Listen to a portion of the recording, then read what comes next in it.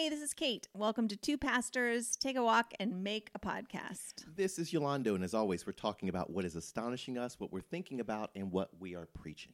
So what is astonishing you? What's astonishing me? Well, we have an event coming up at the church in a couple of weeks, and it's the kind of thing that I love to do and have Is it never... Easter?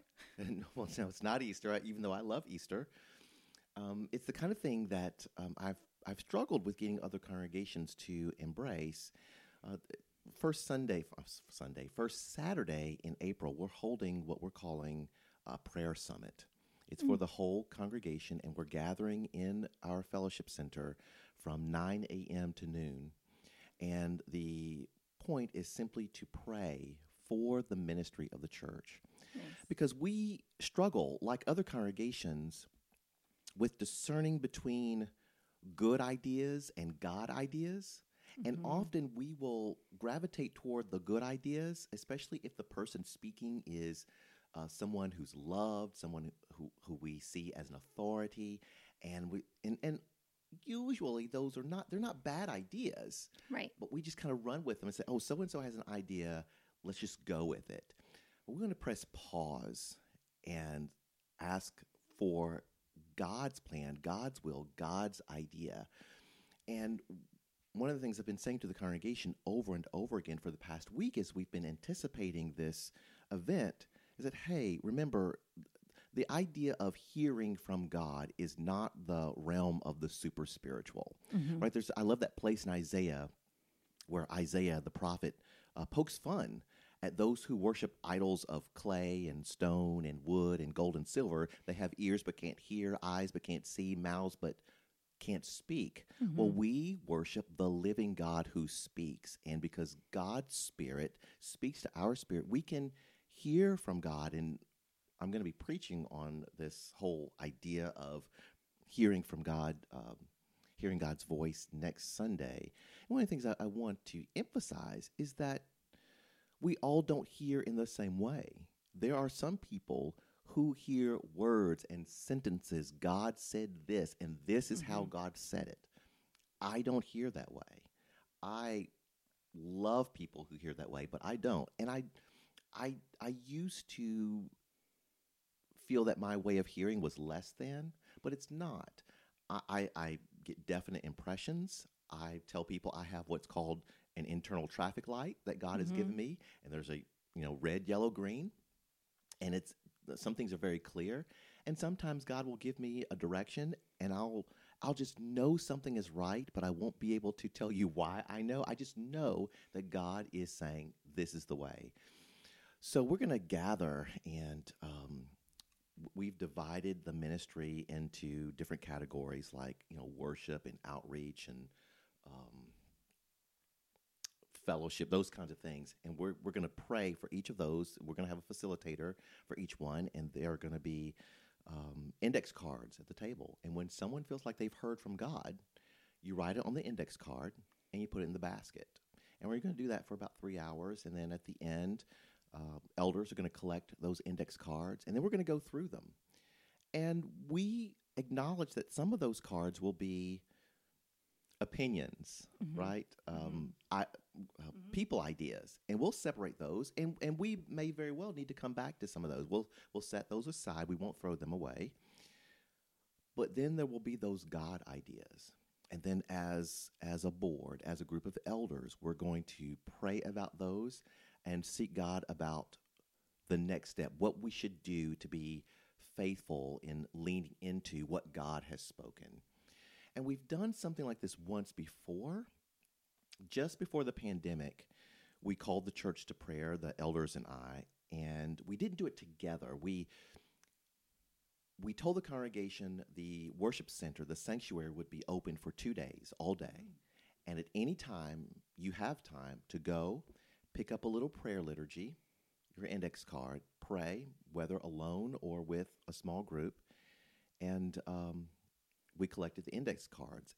And shortly after that, that's when the pandemic hit. And we had those cards, and we could discern some things that we were to do during the pandemic, during quarantine, because we'd had that time of prayer. So I'm really looking forward to this event. But what's astonishing me about this whole thing is that, like I said, I've been in congregations where I felt like I was really forcing them or, just really kind of begging and pleading, we need to do this. Over the past month, it's been the elders saying to me, Pastor, we need to do this. Members of the congregation are saying, we need to gather to pray. And that has blessed my soul. Even though it's my fault it's been held up because I'm planning this event with a couple of the elders, and I've just been so busy. That's embarrassing to say, too busy to plan a prayer event. But I am just astonished. Limits are not sins. Limits are not sins, yes. But I'm astonished that our elders and members of our church family are at a place where they are saying to me, Pastor, let's pray. We are hungry and thirsty to pray together. Yeah, I think that is such hopeful news and so deeply glorifies God that when a church remembers that anything that we do that matters is of God. And so to seek God first is not a delay. It is not, it's not a distraction. It is the reason that we are gathered. And, Jesus showed up in very concrete material ways in people's lives to magnify the Lord and glorify God and bear witness to the values of the kingdom. And I think we as a church are called to show up in very concrete ways in people's lives to be the body of Christ. Like there's that saying that to a hungry man, the gospel is bread. And so I probably err way too hard on the side of concrete ministry. And I think, as you grow older and hopefully wiser and more mature, you start to see that frantically, busily doing ministry is not glorifying the Lord. And that the reality is it glorifies God when you do less, more fully in God's spirit than when you just are frazzled. And because you're not inviting people into the rest of knowing Jesus and into the power that comes from seeing the thing that you do, the loaves and the fishes that you gather, which are nothing, but in the context of the glory of God, become beyond any manifestation. And when your ministry is clearly no longer a product of your effort and energy and busyness, but is a fruit of the Holy Spirit. So it's not having less of a desire to see people's lives concretely transformed. It's not that. It's knowing that your desire for people to come alive in Christ is so great that it no longer matters to you, that it looks like you have a hand in it. And so, yeah, I think that's really beautiful. And the other thing that I think is just so worth noting in what you said when you talk about the differences in ways that people hear from God, and that's so important for everybody to recognize that my way is unique in the way that the Lord created me and the relationship that God has given me, and that is holy. And other people's ways are not the same, and that is as it should be. And also that all of the ways are equally vulnerable to sin and error, right? Because I think sometimes we don't seek the Lord because we think like, well, I'll just get it wrong. So I'll listen to things that are more clear to me. Like if I listen to a leader, I can just know, like they said this and they didn't say that. But if I try to seek the Lord, I'm so afraid I'll get it wrong that we just don't even try. And I think the reality is we will get it wrong. And that's why we are called into a community and into a relationship of interdependent mutuality where we have the kind of life-giving humility where somebody would come to us and say, I think you might have that wrong. And we would receive that with gratefulness because we, again, care more about what God is doing than the kind of credit or byline we get in doing it. So I just think to say, if you're the kind of person who thinks, well, people who hear the Lord in words and sentences, they're probably getting it wrong a lot, but because I just get impressions, I'm probably getting it right more often. Like that is just an illusion / delusion. And the reality is people who your internal traffic signal is wrong as frequently Yes. as people's audible voices in their heads are wrong. And that's why we need to bring everything to a community of mature people that we trust for confirmation. And it's really wonderful when, I'm with someone who hears in words and sentences. And I say, I have this impression.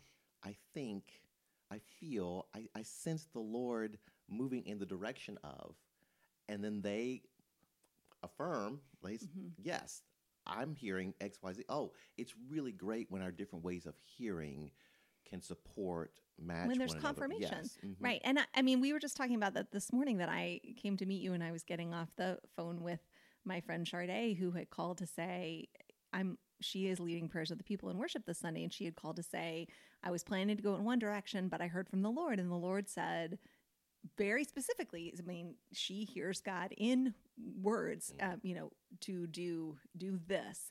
And then it has to start like that. And she was just saying, what do you think about that? And I'm like, well, that such confirmation in conversations that I've had with members of the church and things that I'm reading in other areas and in my own internal sense, which for me, I rarely, not never, but rarely hear words in my head or in my spirit, but it is often just an awareness of how the Lord is speaking to me through encounters and conversations and whatever. And what is great is to have that confirmation of yes. And the way she in humility submitted it to you, right? Here, I've been praying.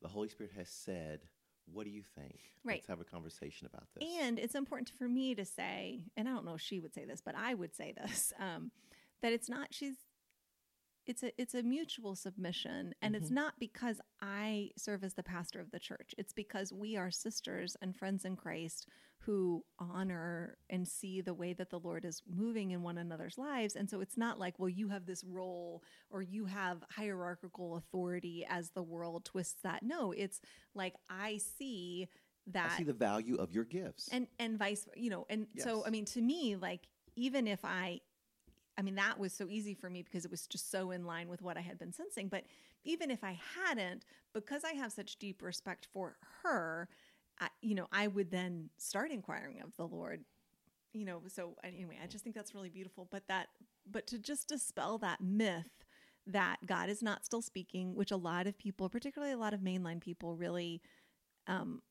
are functioning as if that's true, or that God is only speaking through institutions, or that God is only speaking through authorities or the academy. And I'm not saying that God isn't speaking in those ways. I'm just saying God is also still speaking directly to us. And that myth that we all hear God in the same way. So if you don't hear God like your neighbor hears God, then you don't hear God. None of those things are true.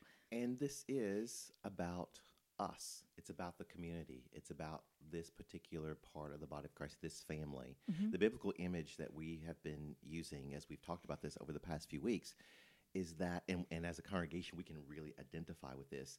It's Israel in the desert after leaving Egypt.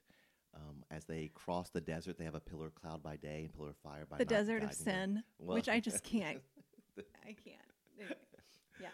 So, but we can identify with that sense of being in a desert season and really needing the guidance of God while you're in the desert. And just how vulnerable and weak and uncertain that is, right? And just how much we crave even a bad news God that's clear. We just crave clarity.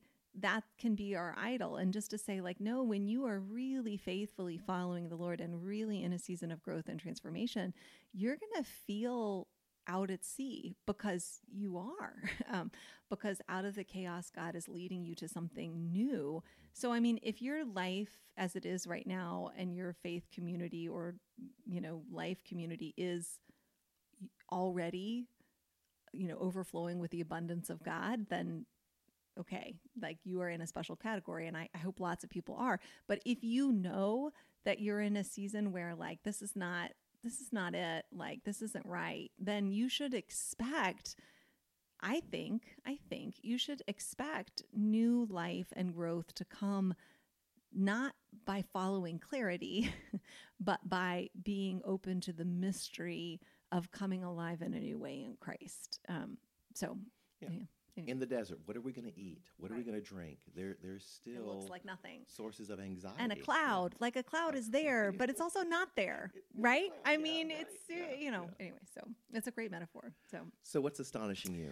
Well, I am still unpacking and processing and sitting with just this recent experience I have had of a colleague who I respect coming to me. I mean, what I alluded to in the last podcast of coming to me and just being really faithful in sharing with me the ways that my actions had caused harm to her in the context of just grace and love. And I mean, to come to someone and say, hey, you did this and it matters, I think, at its basis level, it's a gift, and it's also respect, right? But also very risky. And it's very risky. I mean, anyway, I talked a lot about like sort of the spirituality about that, and I didn't want to talk about the specifics of it last week because it was still really new. I'd had less than 24 hours to be processing it all, and so I just didn't want to rush into saying something that would increase the damage. But I knew even then that I had misstated some things on this podcast. And so I wanted to correct my assumptions and the same, in the same platform.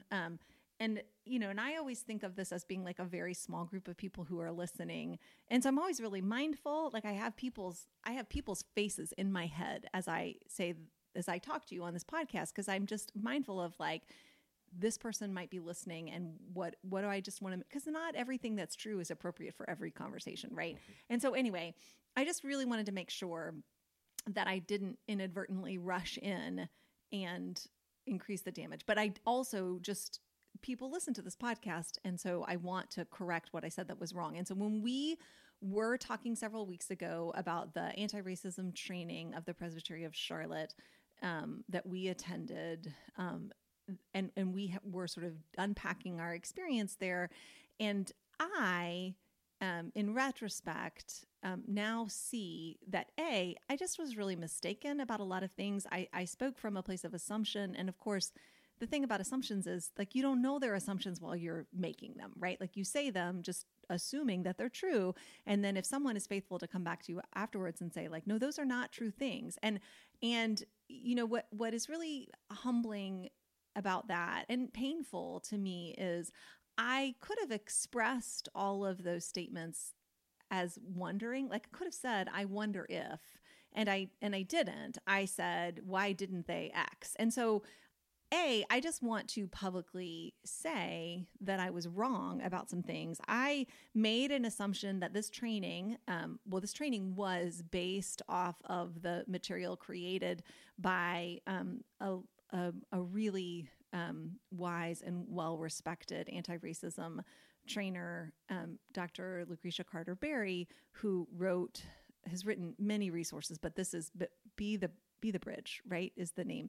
And I made an assumption that this group of folks who planned this training for our presbytery had taken her resource and customized it without consulting her. So that was a huge assumption, and it was 100% wrong. They did consult her. They did reach out to her. They did contract with her. She did specifically look at the context in which this was going to be done and say, give her permission for it to be used in that way, and said, this is an appropriate way to use my resource. So that was my assumption, and it was wrong. And I really regret that. And I'll get to some of the implications about that afterwards. The other thing I said is, I expressed my belief that it would have been preferable to have an outside trainer come in. And I just made an assumption that they didn't even consider that choice. And that was, again, an assumption, when I was speaking with my colleague who said, actually, we did have a robust discussion about what are the advantages and disadvantages of having internal folks lead this training and external folks lead this training. And we decided, and I really, listening to it, I'm like, yeah, this makes sense to me, that it would be better for the long-term growth and healing and health of our organization if the training was done internally, if the folks who are facilitating these groups and leading this training are the folks that then you continue to run into as a presbytery at presbytery meetings and in worship services and around committee tables. And I'm like, well, that does make sense. And in the past, I have been frustrated that, people go to a conference and listen to a lecture and then pat themselves on the back like they're done and move on. And I'm like, that's true. I really respect that. So assumption that I made, which was A, wrong, and B, just not respectful of my colleagues and the intentionality of the work that they were doing. And then the third assumption that I made, which is really just the most painful for me to consider, just all the implications of it, but like flat out assumed that some of the ways the facilitators were leading the groups and processing the information we were receiving, that some of those choices were made to prioritize the comfort of white people in that space. And that was an assumption I made, and it was wrong. And that was what my colleague said to me. It was like, you assumed that this was about white people and you are wrong. And like, can you pay attention to why you would make the assumption that we were operating prioritizing the needs of white people over the needs of people of color? And that was not what we were doing. And, you didn't have privy to information, but you also made an assumption. And so the really deep and painful irony of that, I'm sort of surprised at how surprised I am, because it's not something that I didn't theoretically know, which is just that, all of those assumptions are a function of the ways that I, as a human raised in this country and in this culture, still operate under the influence of white supremacy, even as I am trying really intentionally to be part of the Lord's work in dismantling that, right? So like, I made assumptions that I knew what was going on at tables that I wasn't sitting at. I made assumptions that the people sitting at those tables should have done it a different way because that's how it appeared to be superior, better in my eyes. And I made an assumption about whose needs were being centered, again, just based on my assumption that I knew what was going on when I didn't. And so I think what's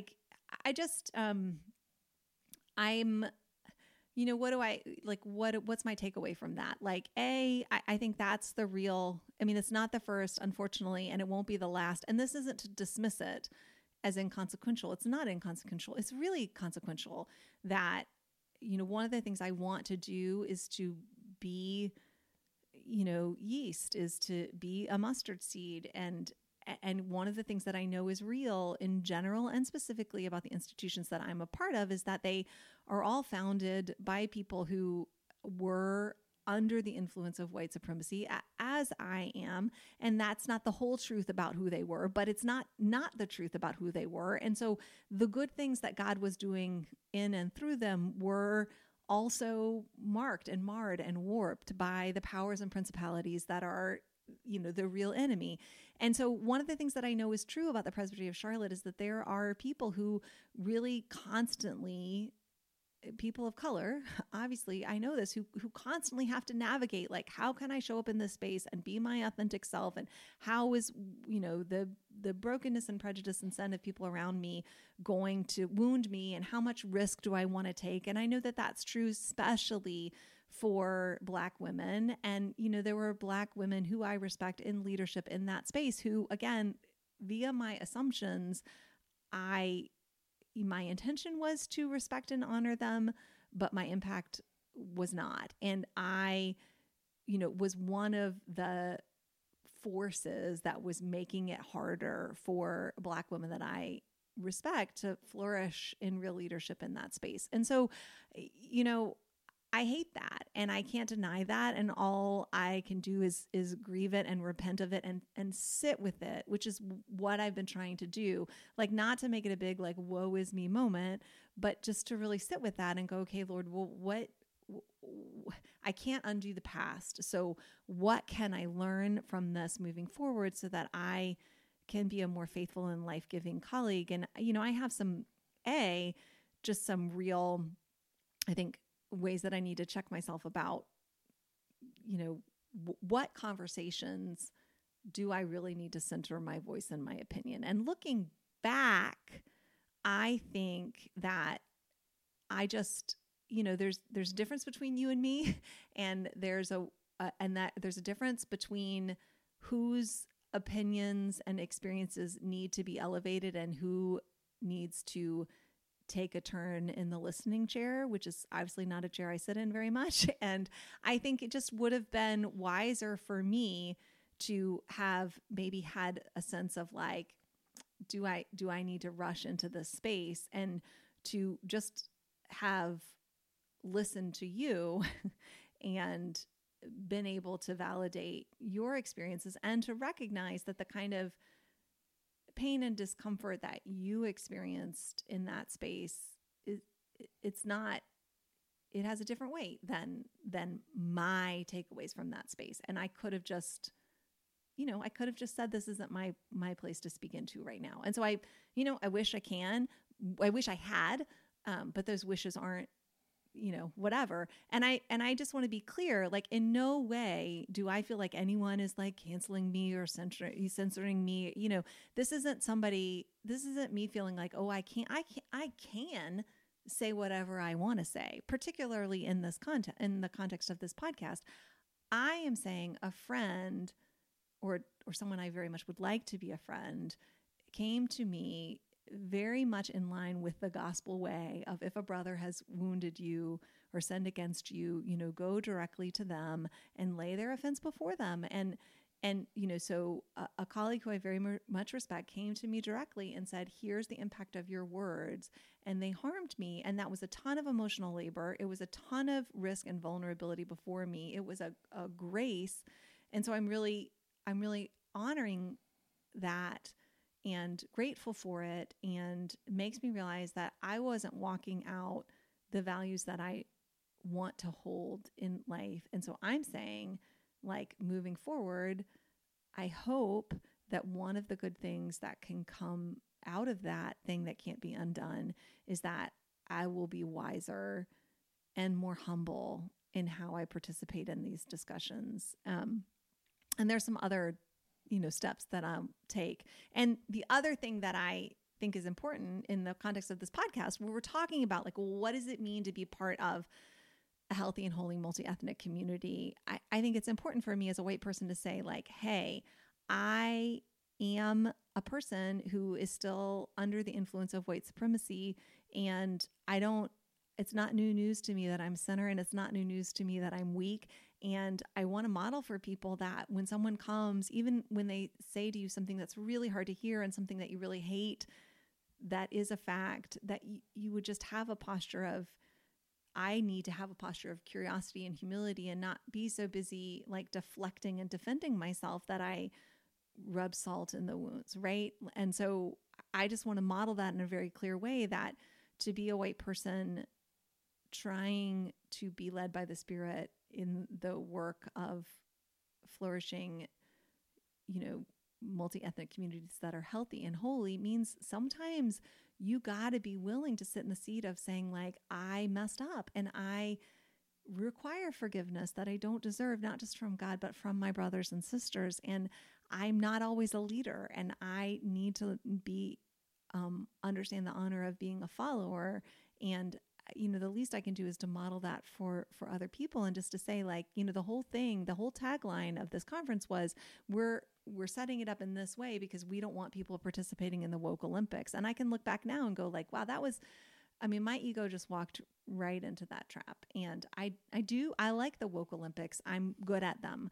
And, part of my desire is just so clearly to say, like, I'm not one of those kinds of people. I'm not, just to, instead of showing up in a posture of humility to learn. I just came in a posture of needing to perform. And that's just really unhealthy. And I think, the least I can do is be transparent about that and try to model for other white people that like, this is just a weakness that we have that unfortunately causes great harm to our brothers and sisters. And that sucks. And it's true. And we just have to have the maturity and the humility to accept that about ourselves and to seek the grace that we need and don't deserve in our community. And this is the last thing I'm going to say. Like, this to me is the brilliance of the gospel in sort of the work of somebody like Ibram X. Kendi, of saying like anti-racism means that you're against racism wherever you find it, even when you find it in yourself. So like I can say like, I really hate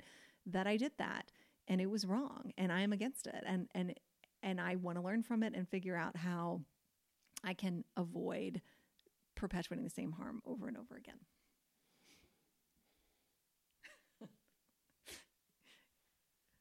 Yolando is looking out the window. Well, here's what I challenge. I challenge the idea that you can hold an anti-racism conference that equally meets the needs of white people and black people. I think even if it's not your intent, you end up centering the needs of one more than the other.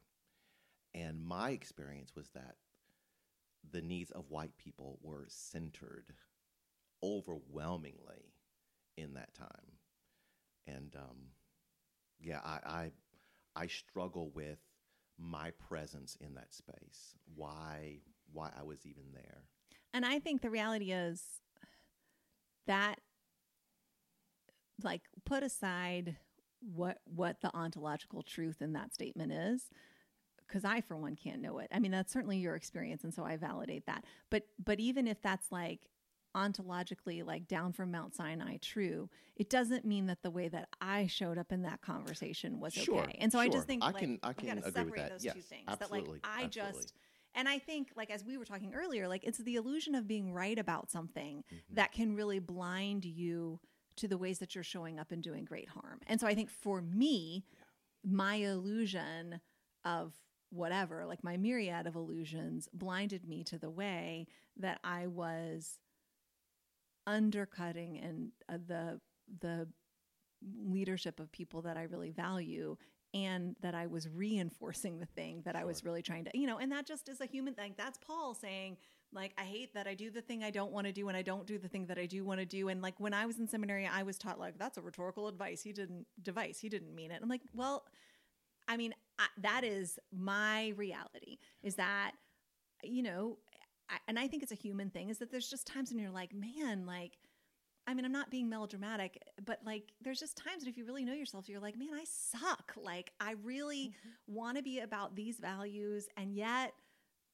and I often, put a mask on, and I can fool people or try to fool people into thinking, and also I'm operating out of different values. And like, that is just a part of the double-mindedness and brokenness of being human. And that doesn't mean I'm garbage, and it doesn't mean I'm worthless, and it doesn't mean that I don't have a role to play. It just means like a better metaphor for me to use is to say like, I am a person in recovery, and there's dignity and honor and journey in that life, but I always am and I always will be. And like, for me to walk into an anti-racism training, like, I got to recognize that it is somewhat, and this isn't a perfect analogy, but I have to recognize that for me, it's somewhat like being an alcoholic who goes to a bar at 2 a.m., right?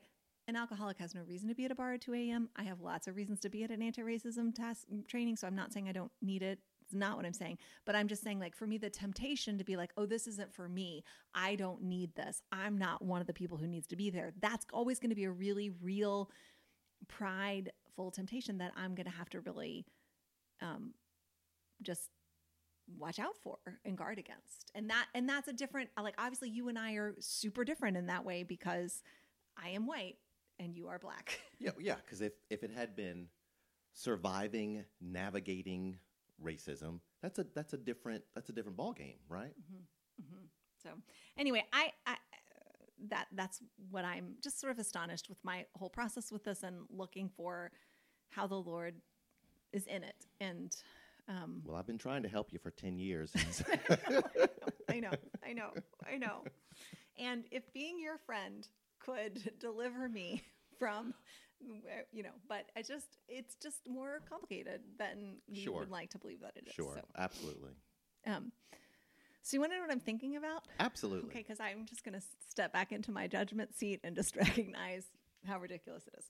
So I am thinking about, I suppose it's your turn to say what you're thinking about. It's all good. This is a judgment-free zone. No, it's not. And the Lord doesn't say we shouldn't have judgment. It says we should not judge others. Thank you. Judgment and discernment are part of. I'm so with that. Yes. So I am thinking about and discerning. Have you heard what's been going on with the Babylon Bee? No. Okay, so the Babylon Bee is a satire website that was started by evangelical Christians, primarily white male evangelical Christians. And I don't know how long it's been around, but when I first came into awareness of it, it was primarily taking on like white evangelical megachurch culture. And it just had some critiques that were just really just like funny. Worship culture kind of. Yeah, you can Google it. Like Yeah. I can't even think of, but a lot of it was just like really, it was like punching at itself, like punching its own self in the jaw, like really pointing out kind of the ways that popular Christian culture can be really just flawed in a way that I thought was kind of helpful. And then it's kind of fallen off my radar screen. So I don't know, like I never followed it. It just would sometimes people would share things and it would come up or whatever. And so, but this past week, the Babylon Bee was banned from Twitter for a violation of their hate speech codes. And I did. And so basically they made a joke, and I'm trying to get it so I get it right. So Twitter suspends Babylon Bee for naming Rachel Levine Man of the Year. And so I hope that I'm saying her name right. But Rachel Levine is, I think, the current serving Dr. Rachel Levine. I think she's the current Secretary of Health. And she's the first transgendered woman to be appointed to a cabinet position. And so they named her Man of the Year, which is obviously just a really mean, hateful, derogatory thing to say to a person who identifies as a transgendered woman. And then because they were banned from Twitter for 24 hours, and they were banned for 24 hours and told to remove the joke. And then they sort of came back and said, like, well, we're not going to bow to Twitter's censorship of our jokes, and this is a free speech issue, and blah, blah, blah. And so, and it's just interesting, like, looking at it now, I'm like, oh, this is, at least at this stage, like, the folks behind this are actually really clearly identifying they're really clearly identifying as anti-liberal. Like, if you look at their website, it just talks about I was looking at a video the other day that they're saying like we can't do parody anymore because everything we try to parody the Democrats have already done, including President Biden is giving out crack pipes to users and calling it racial justice. Just all kinds of just exaggerated, like it's just very, and obviously that's not neutral. That's saying like the liberals are the problem and we can't even, anyway.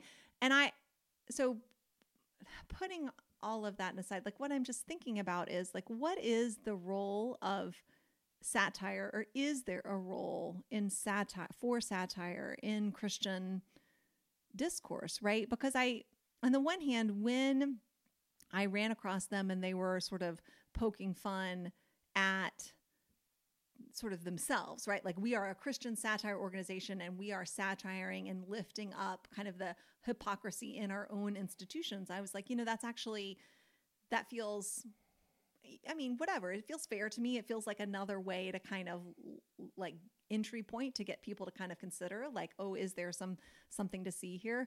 But now that it's a Christian satire site that is poking fun, I mean, to be the most generous thing, poking fun at people who are, I mean, I don't know anything about Dr. Rachel Levine's faith.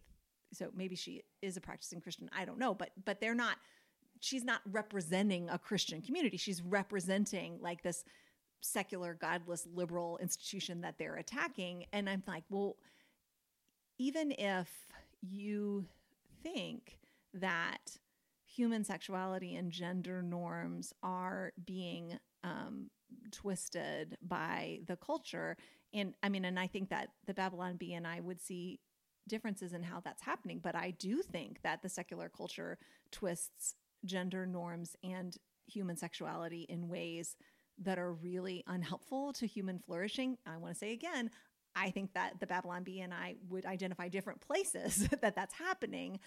I don't think that they would see me as an ally in their Christian agenda, but I do think it's true that the culture sends lots of messages about personhood and gender and sexuality that are really unhelpful for people. But I don't think that satirizing people or sort of, I don't know, like to tell a transgendered woman man of the year is just a really hate-filled comment.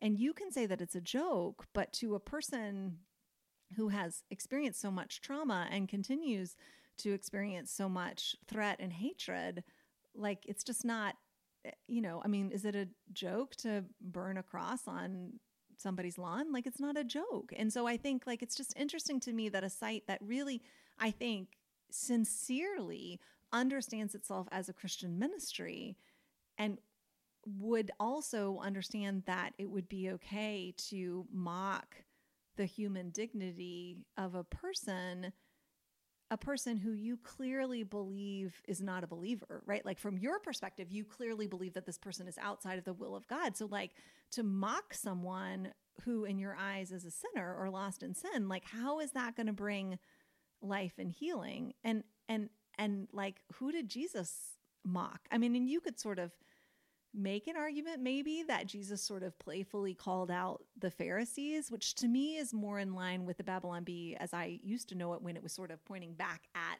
its own community. But now that you're clearly pointing at people on the outside and being like, how ridiculous is that person? Like that just feels like such, it's just so, it's bad.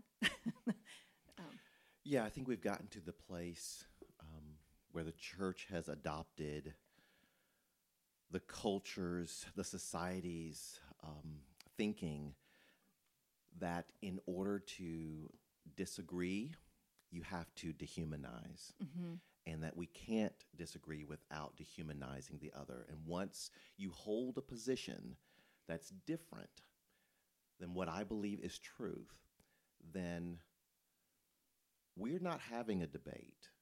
We're not having a discussion.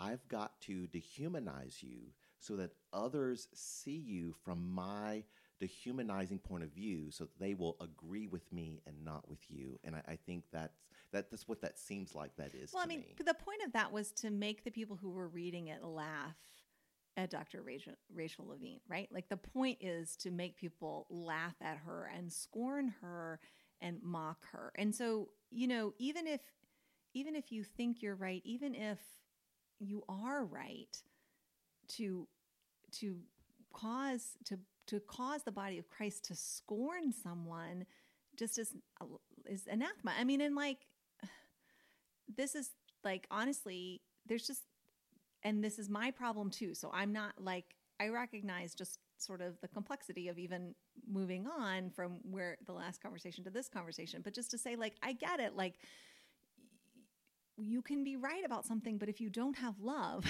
then you are a clanging gong. Like you're just, and so I think the reality is like, I don't think that the Babylon Bee is right from what I presume their position on transgendered people are from that. I don't agree with them, but even if they are right, their posture towards someone, there's no there's no gospel in that. And I say that as someone who quite recently has had to look at our own actions and go, like, there was very little gospel in my posture, in the way that I entered into a space. And I think that's the thing we just keep coming back to. Like, sometimes if we think, like, the way that the enemy tempts us is to convince us that we're right.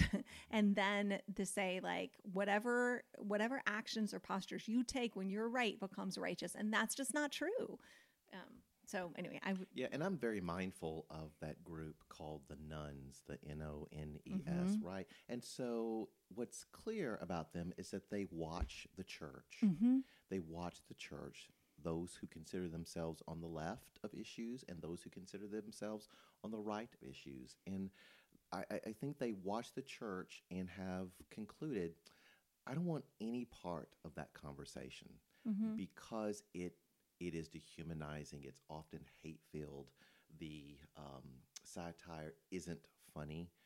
So yeah, I think where I land in all that is I'm just really mindful of that group because I know what it's like to be in that group where you're outside the church looking in. And I think, like, when you're inside the church, it just feels very apparent to us that, like, well, there's us and then there's Jesus. And, like, we know in humility, like, yeah, we get it wrong a lot of the time. But to people outside of the church, they're like, oh no, I don't want to be a part of your God terrifies me, or your God is vicious, or your God is mean. And so to recognize, like, I mean, that's a problem. Like, even sometimes we proudly say, like, yes, I represent Jesus. But sometimes even when we'd like to say, like, no, I'm not Jesus, don't look at me, like, to people who are outside of the church, like, they do. And so the way that we talk about what we believe, like, is also what we believe. It matters. Right. And so, and I guess, like, I think our friend Lisa Kuntz was saying, like, she does a lot with the 24/7 prayer movement to talk about, like, we're not trying to be a movement that centers, how did she say it? Like, centers doctrine or belief, but centers values. Right. And so to say, like, whatever your belief is about human sexuality and gender, like, the way that you express those beliefs expresses your values. And so the values of that article, that parody article, is to otherize and mock and scorn someone who you think is wrong. And I mean, and it is punching down, like, you're a satire. I mean, I don't know. So I think it's just troubling. Well, let's be clear. So there are many in that group who see themselves as an oppressed minority. We Christians are being oppressed by a left-leaning society. And yet, for the most part, if there were Christians, those who identify as Christians in the January 6th insurrection, they are in that group. But they're willing to bear their arms, commit violent acts, and at the same time say, well, we are a persecuted group, therefore satire is in order. Yeah, and it was really interesting, like, when I was looking some more yesterday, and I was watching some videos, and that one that I was mentioning, it's like, it was 3 white men sitting around, like, pretending to be at a writers' meeting for the Babylon Bee, and the premise was, like, we can't do parody anymore because it's all true, and I think specifically because it's the Democrats are making it all true, so we can't parody them. And, like, one of the things they were saying, like, 3 white men were saying, like, maybe it could be Black Lives Matter gets a Nobel Peace Prize nomination. They're like, nope, that happened. I mean, I just think, like, the idea of 3 white men sitting around in a room, sort of scorning this whole movement of people of color, the name of which is Black Lives Matter. I mean, like, there's just a real, I mean, I think that this is the problem, and is that we see something that's wrong and we don't get curious. We think, I see something that's wrong, so the people are wrong, instead of saying, like, well, this doesn't jive with my understanding of how life should be working, but the people who disagree with me are just as human as I am. So maybe I want to, like, take a posture of honor and curiosity first, because I mean, there's definitely times when we need to say this is wrong and we can't there's no moral equivalency to it, but that doesn't mean that we need to say that the people who have fallen under the influence of it are anti-human or dehumanized or whatever. And I just think but just that optic of three men sitting around saying... Because here's my experience. My experience is that many people who hear me preach conclude that I'm a pretty conservative guy. Mm-hmm. People who hear me talk about politics conclude I'm a pretty liberal guy. So I have friends, colleagues, who, if we're talking about evangelism, if we're talking about charismatic life in the Spirit, if we're talking about substitutionary atonement theology, which I know you love, right? They are with me. Right. But what I've noticed over the years, they then make an assumption. Yeah. If your theology is this, then your politics must also be of a certain conservative bent. And often I find those folks, my friends, colleagues, are very surprised when I do open up and share, no, this is what I believe about this area of politics. And that helps me in terms of not dehumanizing those folks, because I can find a place of agreement. I can find a place of, we can have a conversation about this. But then I know when the conversation moves to another area, I'm going to have to finesse that, because I know a deeper conversation needs to happen, because we're just not in the same place. Yeah, I do just think it is the culture wars are so seductive. They're so seductive, and and people are much more complex, right? The culture war says you're either on the left or on the right.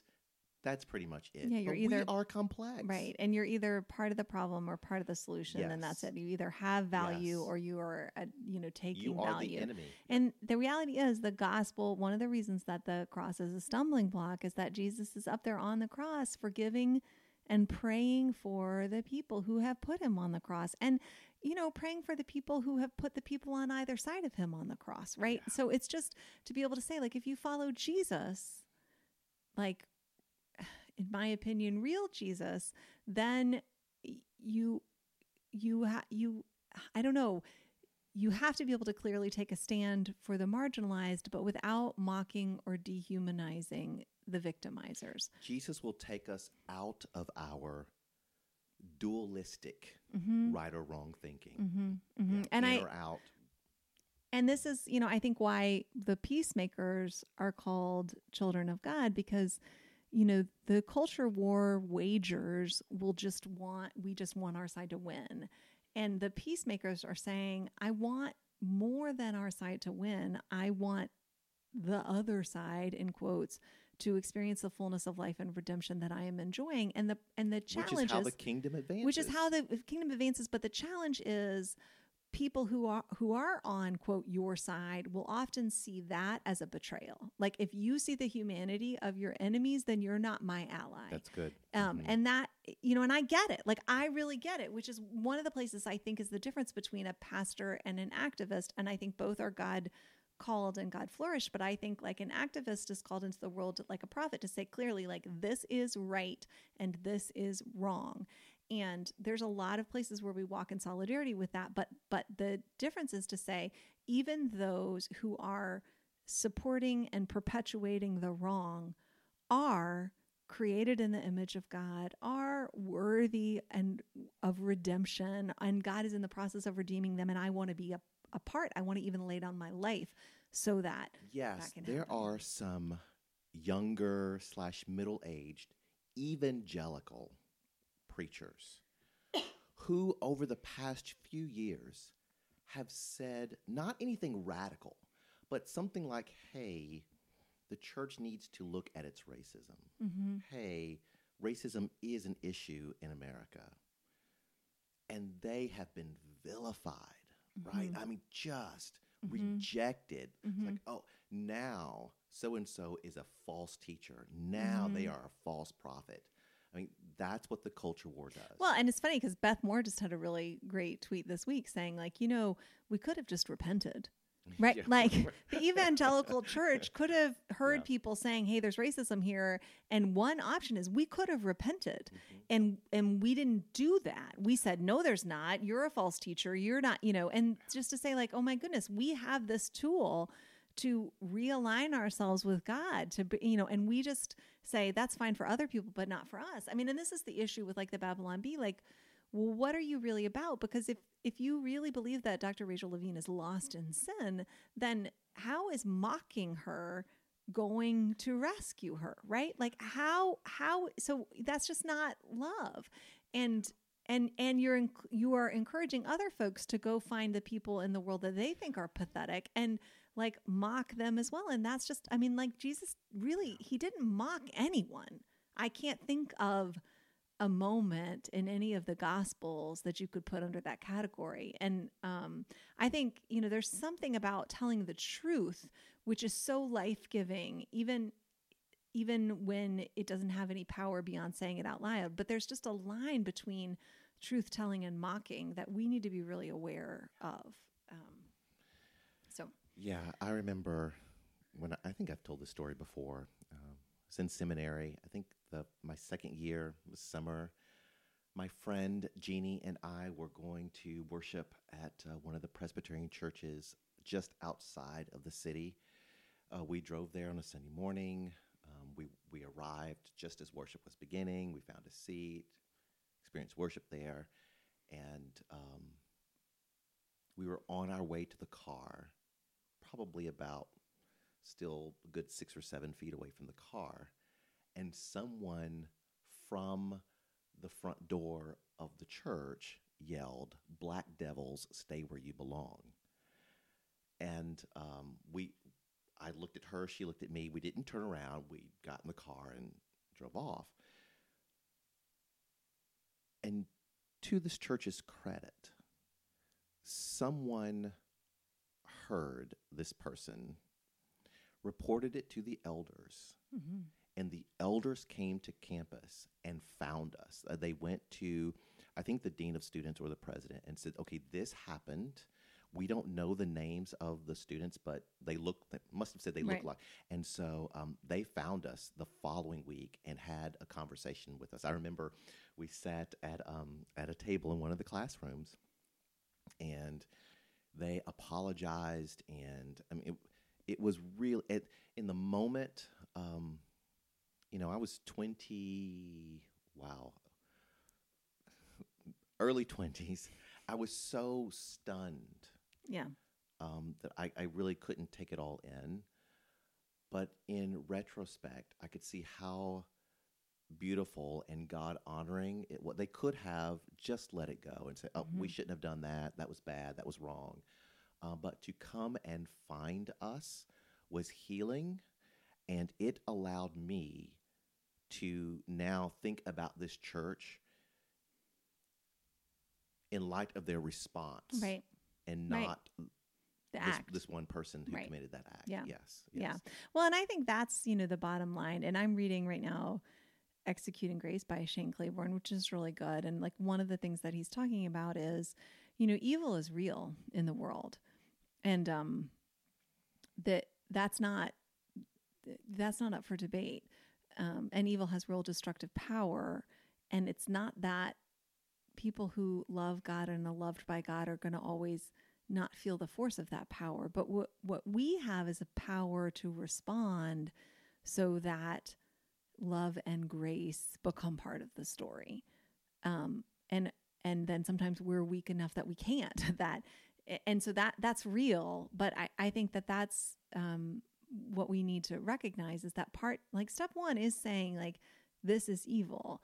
And step two is saying, for us, we respond with grace and love and mercy so that evil it doesn't become the last word. Yes.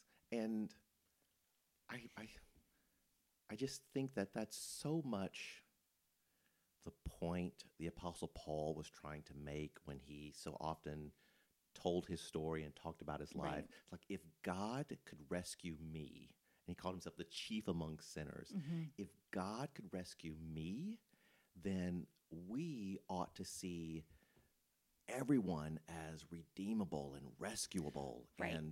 And also, like, not just like begrudgingly, like, okay, but like to say, no, like, look at what the redeemed Saul offered to the body of Christ. So like yes. to say people really are more than their wounds and more than their brokenness and more than their sins. And we are less than the grace of God that's manifest in us. And so because one of the things that I like that Pete Scazzero talks about a lot in his emotionally healthy discipleship stuff, which I think that a lot of biblical scholars would have a problem with this, but he talks about a lot about tracing the way that Paul talks about himself over the course of his letters, and to say, like, when he's first writing, he's saying like, I'm the chief of all apostles. And then he moves on to say like, I'm the least of all apostles. And then towards the end, when he's writing to Timothy, he says, I'm the worst of sinners. Right. And so like, as he matures in his understanding of who the Lord is and who he is in the Lord, he no longer feels this need to like defend himself and to say I matter to,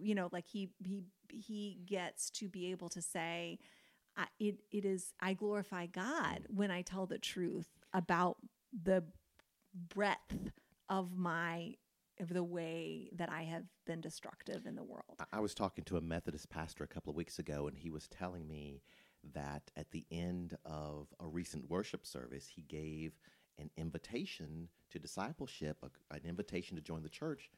He does every Sunday. And someone actually joined the church, and it was wonderful and beautiful.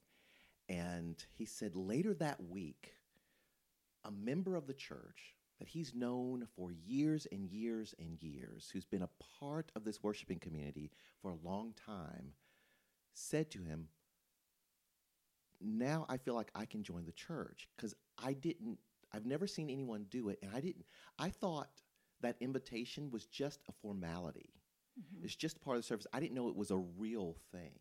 Mm-hmm. And I think about, things like, many of our churches do a confession of sin. Mm-hmm. I wonder if we just think of it as a formality. Right. And not like, oh, we are really confessing our sin. We really are sinners. This isn't just a thing we do because it's part of the order of service or because we're part of this denomination. It's not just an empty ritual. It is not an empty ritual. We really are sinners. And if I take an honest look at my sin and the grace that has been given me, how can I not also see that same grace being made available to those who the culture war would call my enemy? Mm-hmm, mm-hmm. Yeah. Well, what are you thinking about, friend? What am I thinking about? I am thinking about, we are in the process of searching for a new musician / worship leader. Yes. And so every week we're having different people come, and it's wonderful and beautiful. It's great to have a variety of musicians. And a couple of weeks ago, we had this one man, 60-ish, and he came into the worship center with a little bit of a limp, and I didn't think much of it. But as he kind of doodled, I know that's not a technical music word, but, he just kind of played there before worship started. And I just got the impression from the Spirit that I was supposed to ask him to sing a special song. And I don't really like putting people on the spot. And so I went to him and I said, do you sing? He said, yeah, I sing. I said, I just feel like the Lord wants you to sing a song just before the sermon. If so, please do it, and that would be great. Just let the Holy Spirit lead you. And he said, very well. And he played and sang this song that was beautiful. It was about God's grace. And by the end, I was crying. My wife was crying. Several people in the congregation were crying. And the one of the beautiful things about this song was that he played a lot of notes wrong. Mm-hmm. He sang. He got some of the words wrong. It was not perfect. It was not polished. Mm-hmm. Right? And after worship, and it was a wonderful worship experience. After worship, he was on his way out, and he said, "Preacher, I want you to know something." he said a couple of years ago, I had 4 strokes. I wasn't sure I'd be able to do anything much ever again. I'm just happy to be here, to play music, and to worship with you. I was blown away by that. And I've been thinking about that for a couple of weeks, and several things come to mind. Number one, it reminds me, and I've been chewing on this both for myself as a preacher and just for the congregation. It reminds me that none of our efforts sincerely offered to the Lord in faith are wasted. Correct. It's just not wasted. Mm-hmm. 2, it reminds me, it's a beautiful illustration that when we offer ourselves to God, our weaknesses, our imperfections, our mistakes are somehow wrapped up in the grace of God and are God-honoring and also help to build up the body. I mean, his playing was from a musical point. I mean, you could hear wrong notes, Right. but it encouraged the people. The other thing that I've been thinking about in response to this musician, he just had the sheer joy of being at the piano. He said, I've been playing in churches since I was 12 years old. And I came to a place when I had those strokes. He said, I was in the hospital for weeks and weeks and weeks, and then in rehab. He said, I didn't think I'd be able to play again, much less walk. And now there's just the sheer joy of playing music. Yep. And I can't help but think about what I do as a pastor, as a preacher. Sometimes you think, okay, Sunday comes every 3 days. I have to write another sermon, or I have to do this task or go to that meeting. But in reality, if it were taken away, it would not take me long at all to miss it. I would hunger and I would want it. And it has brought me back to really appreciating what a gift it is to be able to do this work. Yeah. Yeah. I think it is so important. And we actually talk about this a lot at worship leadership at the Grove and in general, that I don't care if it's I love the excellent. way you put this. I don't care if it's excellent. It doesn't matter if it's excellent if it doesn't become a catalyst for nourishing and healing and change and growth in the congregation. And was just talking with our music leaders last week to say, for us, the Grove, there's a lot of stuff that I'm I don't really know what I think. You're the expert. It's adiaphron. There's a million different good ways to do it. But the thing that I have real clarity around in worship is what the mark of not success, but faithfulness. Yes. The measure of faithfulness in worship leading for us is the congregation participating. So it's not how, and this is for everything. It's easiest to see in the music, but it's for everything, including the sermon. It's not how do the people on the platform sound, because they can sound excellent, but if the people who have come to worship, they are worship leaders, and so their job is to lead people into worship, both in that space and in that moment, and also to model for people, this is the how and the why and the what of worship, and to plant seeds and truths in people's hearts that leave the sanctuary space with them and go out into the world with them. And so, for me, when we have, all worship is beautiful, right? And also we're supposed to have judgment and discerning. And so we're looking for ways we can grow in faithfulness. And to me, when worship is excellent, it's when I can hear the congregation singing the music. I can see people wrestling and praying along and participating. And it's important that, it is one of the other things that's really clear to me is, look, anybody who will come to practice, anyone who will prepare, can lead worship, because everyone can worship.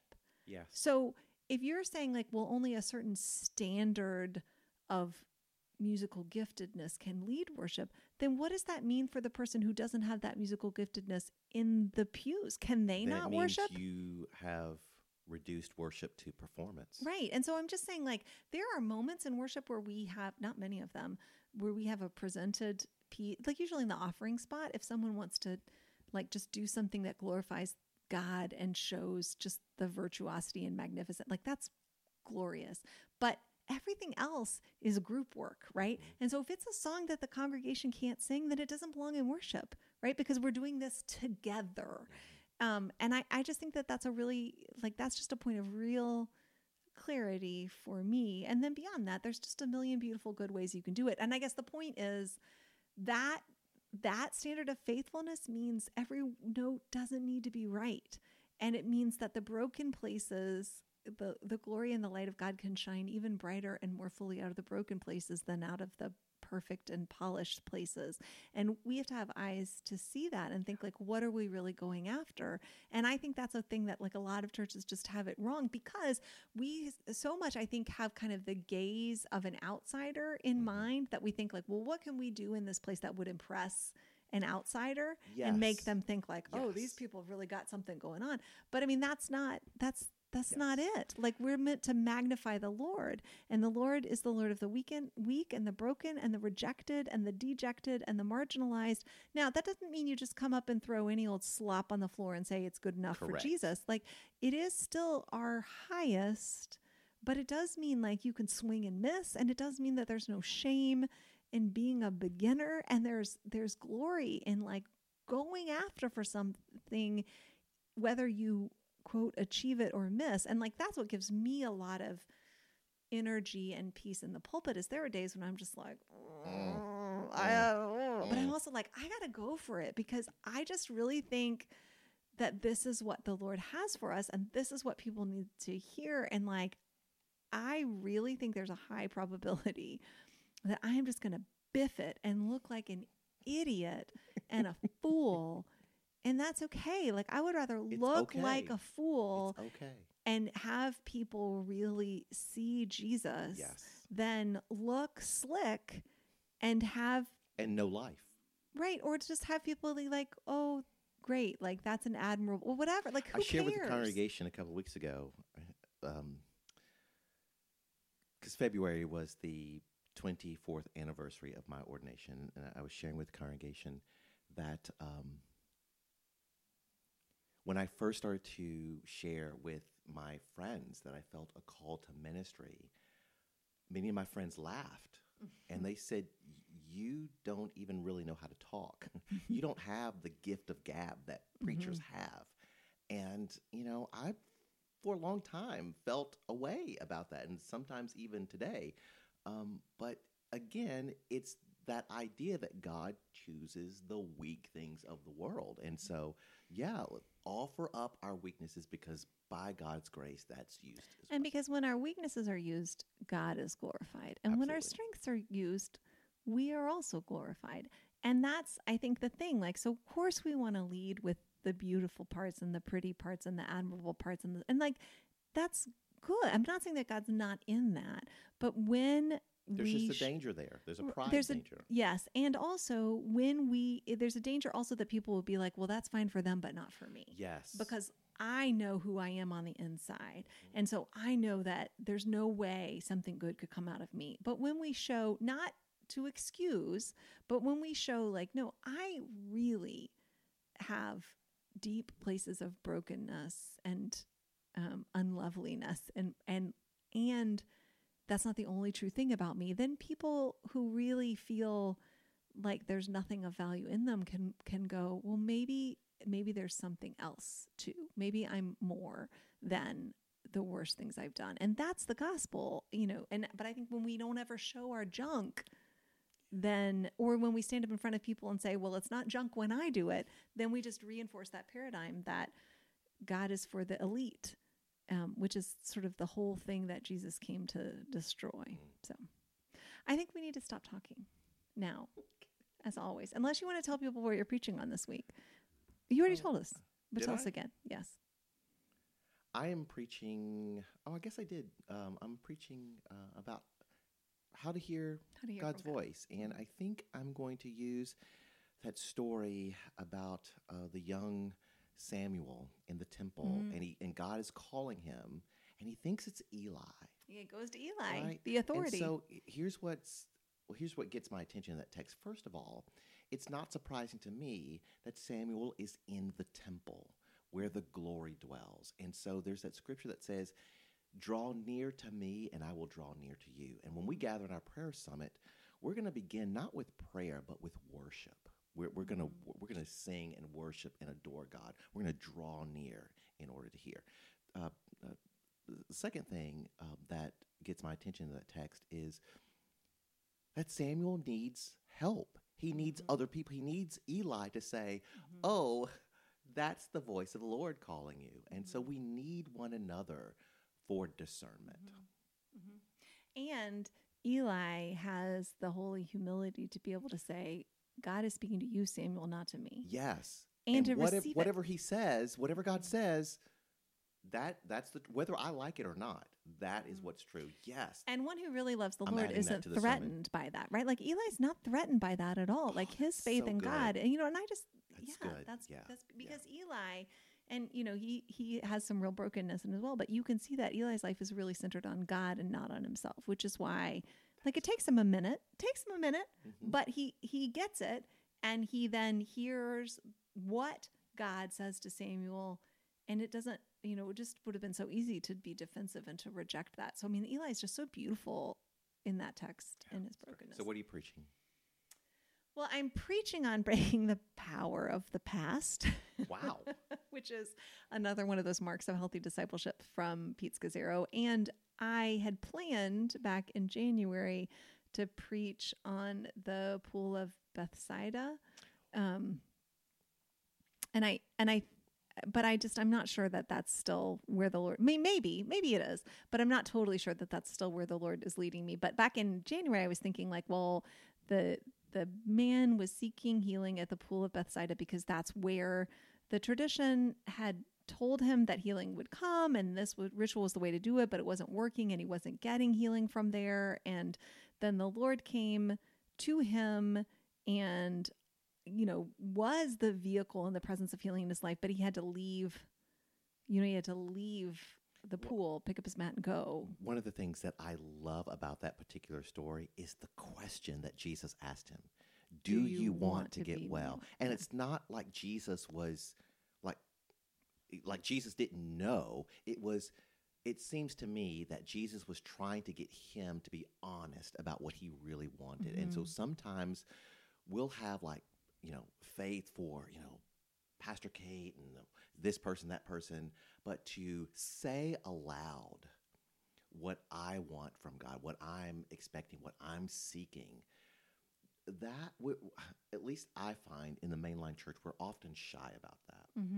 Yeah, and I think it's really interesting because part of when you hear that text, like I also hear all the harmful things that have been done through that text, right? So I think that people have just done it to turn the gospel into a gospel of personal responsibility in ways that are really, really unhelpful. And still, I think that we have power. The take up your mat and walk, right? Yeah. And I think also to say, like, look, there are ways that text has been used to cause even greater harm and oppression to marginalized people, to say, like, don't have a victim mentality or whatever. And that's really not appropriate at all. But I also think that even in the context of reality, like being a person who has to live in reality where evil has still power and where injustice sometimes reigns masked as justice, even in the context of that, to say, I won't escape the impact of that, but I don't have to be formed by it. Like there is a spiritual freedom that exists for me, even not by denying this as a reality, but in the context of that. So just like playing around with that. Yeah, no, you got a word. That's good. So yes. So anyway, but I also have a lot more reading and studying to do. So I'm wary sometimes of when I have a word before I've really. No, you should write that down because what we do. Yes, we're We like, talk oh, yeah, about yeah, something yeah. on That's a Tuesday. great idea. Yeah. I got this. And we're then like, on Friday, it's like, now what did we say on I know. Tuesday? Like we'll call each other on Friday and be like, what did I, like you said that was good. What was it? And you're like, Psh, I don't know. I'm like, did you write that down? He's like, why would I didn't write write it down down. your, that happens all the time.